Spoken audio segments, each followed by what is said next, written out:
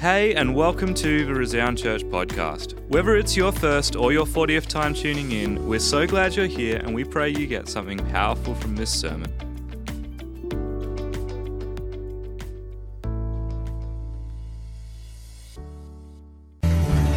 Good morning, thank you. Sorry, I'm going to fiddle with this thing because it's so annoying. That's okay. Good morning online, good morning in person. It's such an honor to be sharing with you today. And, when we got the email to say these people are going to be speaking in January, so can you just make something, nice and lighthearted and encouraging, beginning the year, we want people to feel good. And I started writing the message and I was like, I don't know how good this is, how encouraged people are going to feel. I pray you feel encouraged, but I actually also pray that you feel challenged. And the reason I pray that is because as I was preparing it, I felt challenged. And I think it's important that when someone speaks about something, that they too are challenged by what they're saying. Because whether you're up here or down there, you're the same, right? And we journey the same life. We may go through different things, but God wants to challenge us all. And so today we're going to talk about faith over feelings. And if you know me, feelings usually will take control. I'm a quick actor. I feel something and I act. I don't allow wait time. I actually don't allow myself to stop in what I'm feeling, think, pray, seek advice, and then act. I just feel and then I act, and it's got me in a bit of trouble over the years. But I want to challenge you. What do you rely on? Do you rely on faith, or do you rely on your feelings? There's a scripture in Matthew 17, verse 20, and it says, "Truly I tell you, if you have faith as small as a mustard seed, you can say to this mountain, 'Move from here to there,' and it will move. Nothing will be impossible for you." Well, when I was younger, and I learned that lesson in kids' church, I literally thought I could move a mountain. And the house that we lived in at the time overlooked the Dandenongs, and so I would sit at the window and I would literally be like, "I have faith the size of a mustard seed, mountain move." Well, it didn't move. And as a young kid, I was left really disappointed. I said to God, I have faith the size of a mustard seed. Why didn't you move that mountain? Come on.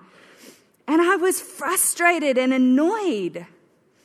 It's funny when we talk about a mountain physically moving, but when we talk about it in our life situations, when there are things that we have faith for and we believe for, but then they don't happen, we can leave feeling upset, frustrated, and maybe even looking at those words that Jesus said as invalid and frustrating. When I was 13, or before I was 13, I had set myself a faith goal, that I would go to India before I was 13 on a missions trip. And I really genuinely believed that this would take place. I prayed about it. I had the faith of a mustard seed. I was like, come on, God, I want to get to India before I'm 13. I don't know why 13, but it was just something that I had. I didn't have a job, so there was no way I could earn the money. And Mum and Dad were very specific in that they weren't going to provide the money for me. Because in that moment, rather than having faith in God, I would have had faith in my parents. I would have thought, Mum and Dad have got the money, they can pay for it, it's fine. And so I wouldn't have actually learnt a lesson. So they specifically said, you can believe for this, you can have faith for this, but we're not going to pay for it. And so I had to have the faith. Well, leading up to the trip, I still hadn't heard anything. And I was left feeling disappointed. I remember crying to Mum and saying, Mum, why? I have faith that I will be going to India. I prayed it. I believed it. I have this scripture in my mind. It's the size of a mustard seed. I can do this. And she just said, well, you've just got to continue believing and continue praying. There was only a few days left. The odds were pretty low, right? When you look at that scripture in Matthew 17, verse 20, and you read the whole chunk of scripture that it's a part of, it's about Jesus healing a demon-possessed boy.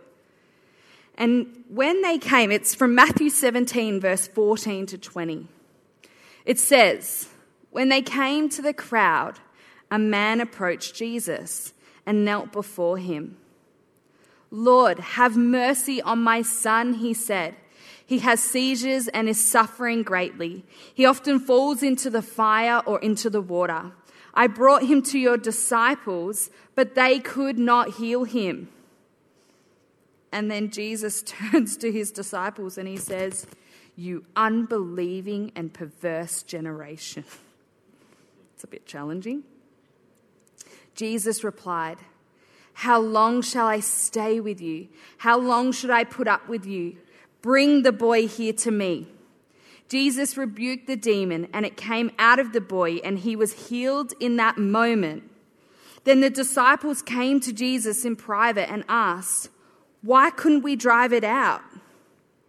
And Jesus replied, because you have so little faith. Truly, I tell you, if you have faith as small as a mustard seed, you can say to this mountain, move from here to there, and it will move. Nothing will be impossible for you. When you read that scripture, you hear the words of Jesus and you're like, whoa, that's a bit unfair. Come on, you're Jesus, the Son of God. Of course you can do it. These poor disciples, at least they gave it a bit of a go, right?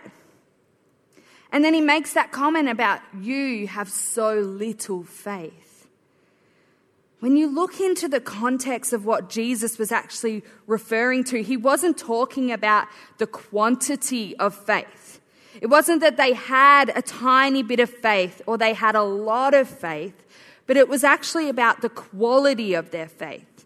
Believing that our faith is capable of removing these demons from this child. Believing that our faith is capable to repair a marriage. Believing that our faith is capable of providing the finances that you've been crying out for.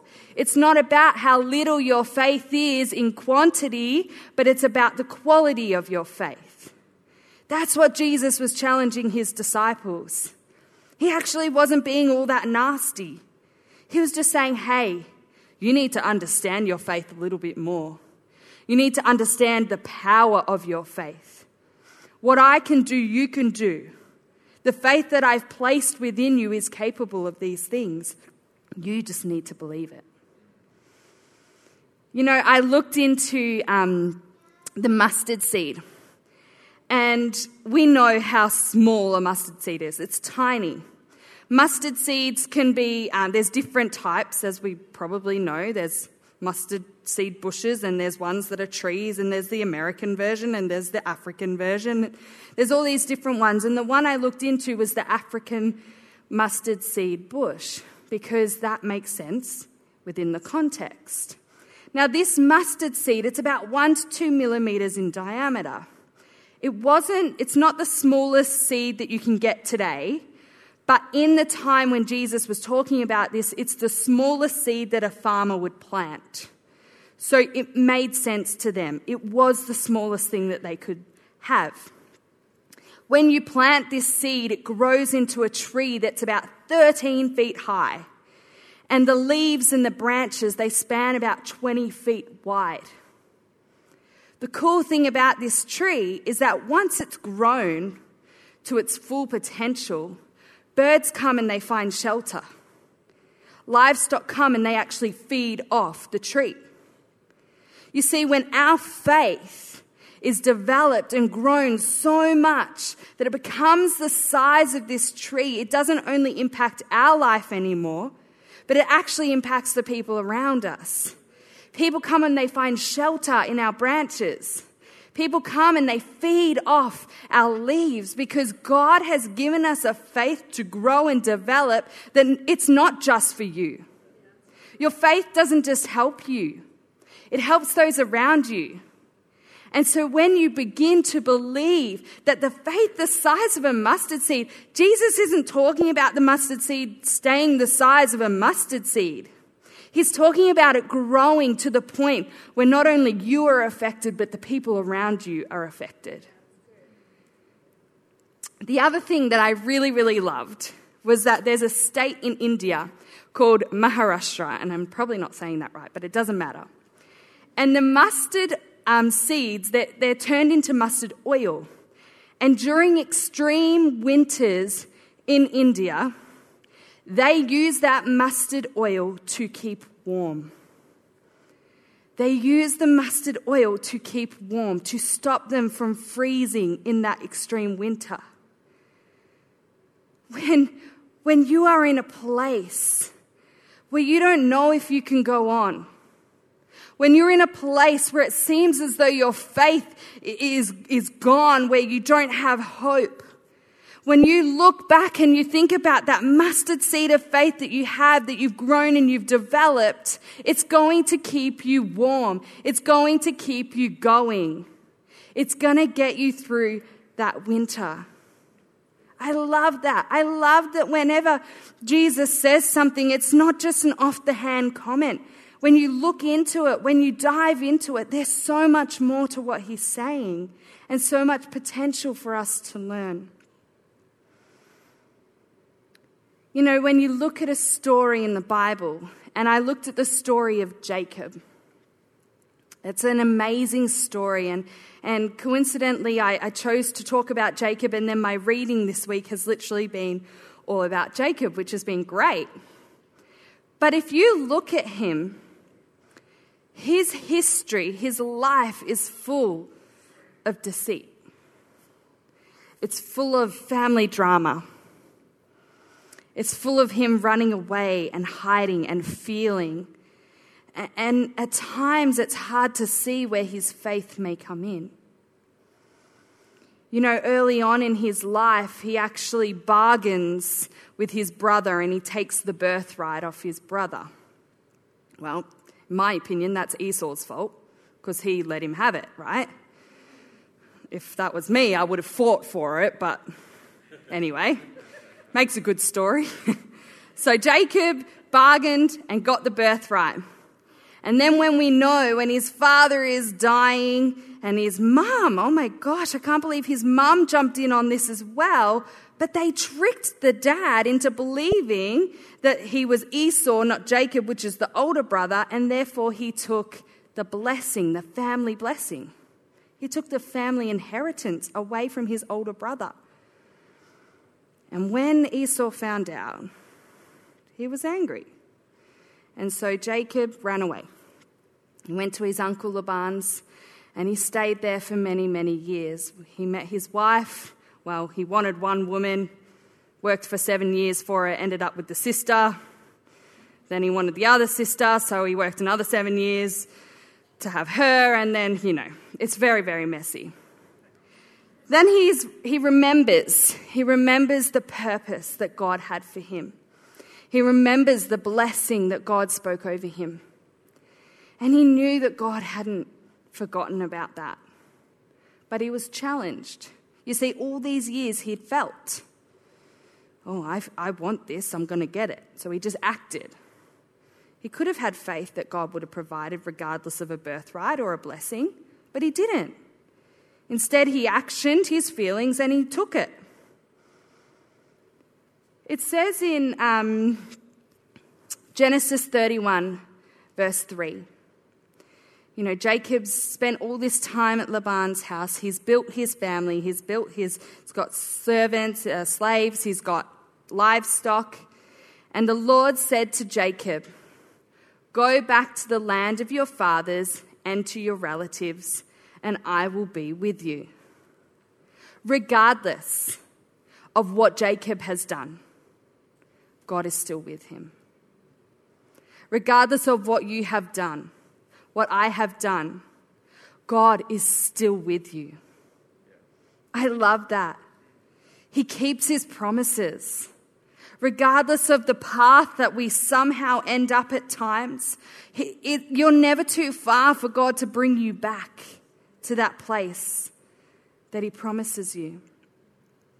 If we read a bit more of this scripture, we're going to read from Genesis 32, verses 6 to 12, and it says, "When the messengers returned to Jacob, they said, 'We went to your brother Esau, and now he is coming to meet you, and 400 men are with him.'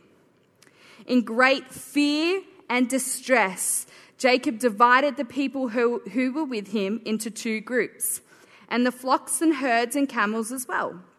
He thought, if Esau comes and attacks one group, well, at least the other group is going to escape.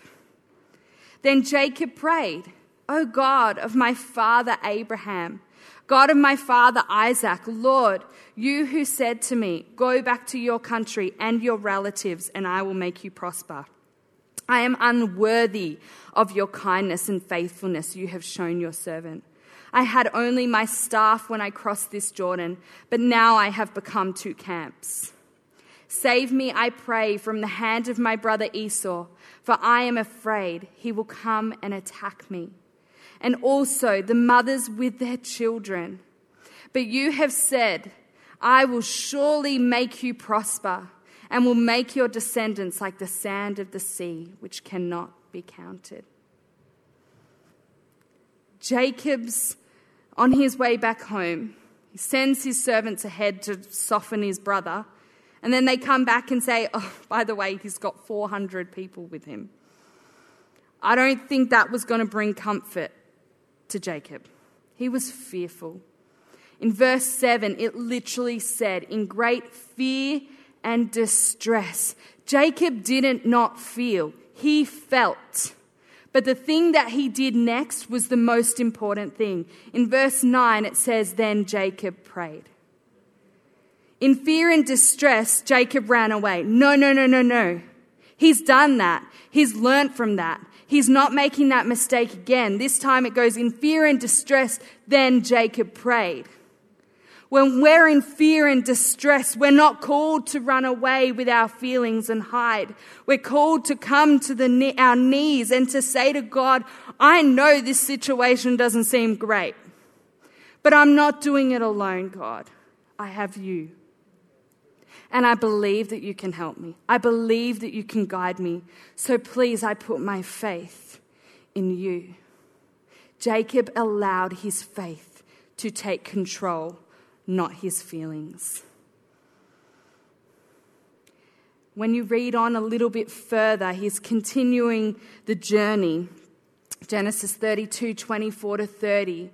It says, he sent his wives and his children across, and he's on his own. It says, so Jacob was left alone, and a man wrestled with him till daybreak. This is the scripture I really love. When the man saw that he could not overpower him, he touched the socket of Jacob's hip, so that his hip was wrenched as he wrestled with the man. Now, hindsight tells us we know that it's actually God that he's wrestling with. And here it says, when the man saw that he could not overpower him, when the man saw that Jacob's faith was so strong that he wasn't giving up, when the man saw that Jacob was determined, he actually put a little bit of an impairment in him. I want to be that strong. I want to wrestle with God at times, and I want him to go, this girl is not giving up. I want that. If you continue reading, in 26, it says, then the man said, let me go, for it is daybreak. But Jacob replied, I will not let you go unless you bless me.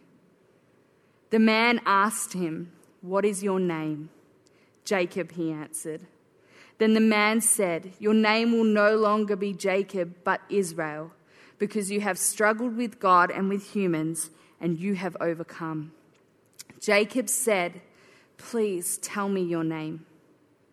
But he replied, "Why do you ask my name?"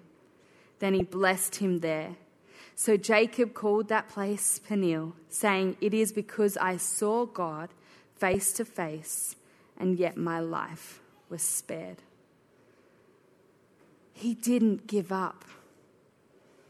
He was wrestling with God. I feel like, God is capable of anything, right? He could have clicked a finger and Jacob was gone. But he wrestled with him. Church, sometimes when we're in these situations where our faith is just wavering, it's like you've got to be a bit of a Jacob here, and no matter how hard the waves hit you, you're holding on. And when God himself said to him, "It's daybreak, come on, we need to finish this up, I'm done." Jacob turns and says, "I will not let go unless you bless me. I will not let you go until you do what I need you to do for me." Jacob wasn't being arrogant or rude. He was just being desperate. Sometimes you have to be a little bit desperate. Sometimes you have to put yourself out there. Sometimes when a situation looks weary and that there's no hope, you have to fight. You can come, Tim, if you like. In that moment when Jacob was wrestling with God, God did something to his hip. And it says that he then limped. He had a limp to show for it. What has faith done to your life? What is obvious in your life that is from faith? Jacob walked with a limp. They no longer actually ate that part of an animal because of Jacob. What is your faith doing? How is your faith making a difference in you and those around you? Faith is not just about you. Because when it grows from that mustard seed to that tree, it becomes a shelter, it becomes food for people around you. What is your faith doing for those around you? They say with the mustard seed, and I would assume that most things are like this, but it says, the longer the bloom period, the greater the seed yield. The longer that you work on your faith, the longer that you nurture your faith, the longer that you practice your faith, the greater the seed will become. The greater the seed yield. That means seeds will be taken from your tree and other people will take those seeds and plant their tree. I talked about India earlier on, and it was a few days before the trip happened, and I believe my mum got a call from someone. And they said to her, "We really believe that there is someone that needs to go to India. We don't really know who that is right now, but someone needs to go and we're willing to pay for the trip." And so I wasn't the only one that wanted to go. There were other people. And so Mum, of course, was like, "Well, we'll shove Brit to the side because that's fair." So I'll mention these other names. And this person was like, "Oh, no, doesn't feel right." And she said someone else's name. "No, it just doesn't feel right." And then she said, "Oh, this is a little bit awkward for me, but, Brit's really believing that she'll be able to go, and she's been praying, and they said, yeah, that's the person that this money is meant to go to. I'm not kidding you, when it was like, I don't know, a couple of days before or something like that, and all of a sudden Mum and Dad sat me down and they said, you're going to India. Someone has covered the price. I don't know who that person is. That doesn't matter, because my faith remains in Jesus. It's not in man. It wasn't in my parents because they paid for it. It wasn't them. Jesus knew. He knew how hard I cried out. He knew how frustrated and disappointed I was as that time was coming closer and closer for me to go. But you know what? It's never about our timing. It's never about when we're going to see the thing take place, but it's about God, and there's a reason. And that reason never makes sense in the moment. Of course not.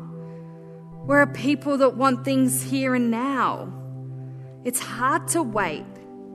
And especially when you're going to an overseas country where you've got to get injections and you've got to get a visa and you've got to get money exchange. It doesn't make sense that only a couple of days before I left would I find out, oh, by the way, you can go to India. It's really inconvenient. But faith isn't about convenience. Faith isn't about what feels good for you. In fact, a lot of the time, faith can pull things out of us that are frustrating and hurting. But God says when you get to a point where all you have is faith, that's when I can step in. Because when I feel, I remove the ability for faith to step in. Because all I can think about is what I'm feeling and what I'm mad about and what I'm frustrated about, and not about what God wants. What's God's plan? What does He want to do with me? Church, I know that there are probably people in this place today. And if I'm completely honest with you, a story about India is like, yeah, whatever, Brit. It's not a real issue. I get it. That was an incredible faith moment for me. But there are some people either online today or in this place that are like, yeah, cool, you got to go to India, good on you. But I have real issues in my life right now that I'm not seeing things happen for. That I'm not seeing God come through for. So how can I have faith to believe that they will? All I can say is you've just got to keep going. I don't have a magic wand. In fact, God doesn't have a magic wand where He just gives you what you want. And I'm grateful that He doesn't. Because every faith struggle I've ever had, every faith journey I've ever been on has led me to a point where I've become stronger in my faith, where I've become less reliant on myself and more reliant on Him.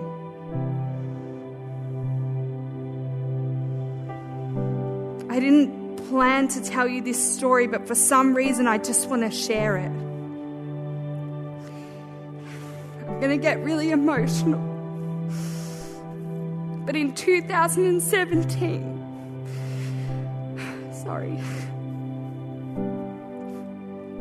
Josh and I were having our first baby.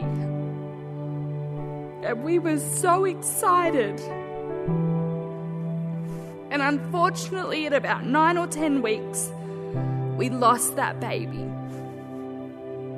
And I can tell you today that was my biggest faith struggle. Because why would God do that to me? Why would God do that to anyone? God didn't, and that's what I learned. It wasn't God that took my baby away. That's life. That's nature. It just happened. But I can tell you now that Josh and I walked this journey together. And we came out of it so much stronger in our faith because we said to God, regardless of this situation, regardless of where we're going to be, Lord, I don't know, but we trust and we put our faith in you. My feelings were telling me to really get angry, and I did. Especially when I was told you had to have this special shot for rubella and therefore you can't even try for another period of time. And I was really angry. I got home and I screamed into my pillows and I was yelling at God, and I literally blamed him. I said, God, this is your fault. You know better. But there's a process. And so, church, I'm not saying that for any thing for me, any sympathy, but what I'm saying is that I know that there are struggles and people go through things and it sucks. But I pray that because of my journey, because that I've worked on my faith, and I pray that my faith is a tree where people can come and they can find shelter. If I can give you a little bit of faith, then I will. Connect yourself with people that are going to cover you when you can't cover yourself. Community is everything. Don't struggle alone. We have our faith, but when we can have faith and community, it just makes the journey a little less hard. I'm going to pray, but I just want to encourage you this morning. If you are going through something, if you are journeying something, contact someone today. Don't do this alone. God, we know that as human beings we feel, and we feel things so strongly. But Lord, I pray that when we face things in our life, whether it be something small or life-altering, Lord, we pray and believe that in that moment that we would have faith. And that, Lord, if our faith doesn't seem big enough, if our faith doesn't seem strong enough, Lord, I pray that we can seek out people, that we can sit under, that we can connect with, and that we can source from their faith in order for ours to grow. Lord, I pray that you would touch our church this morning. For every need that people are crying out for every need that people have had faith for, I pray in this moment that you would just give them a little glimpse of what things will be. A little glimmer of hope that they can hold on to. Touch our church today. Thank you, Jesus. Amen.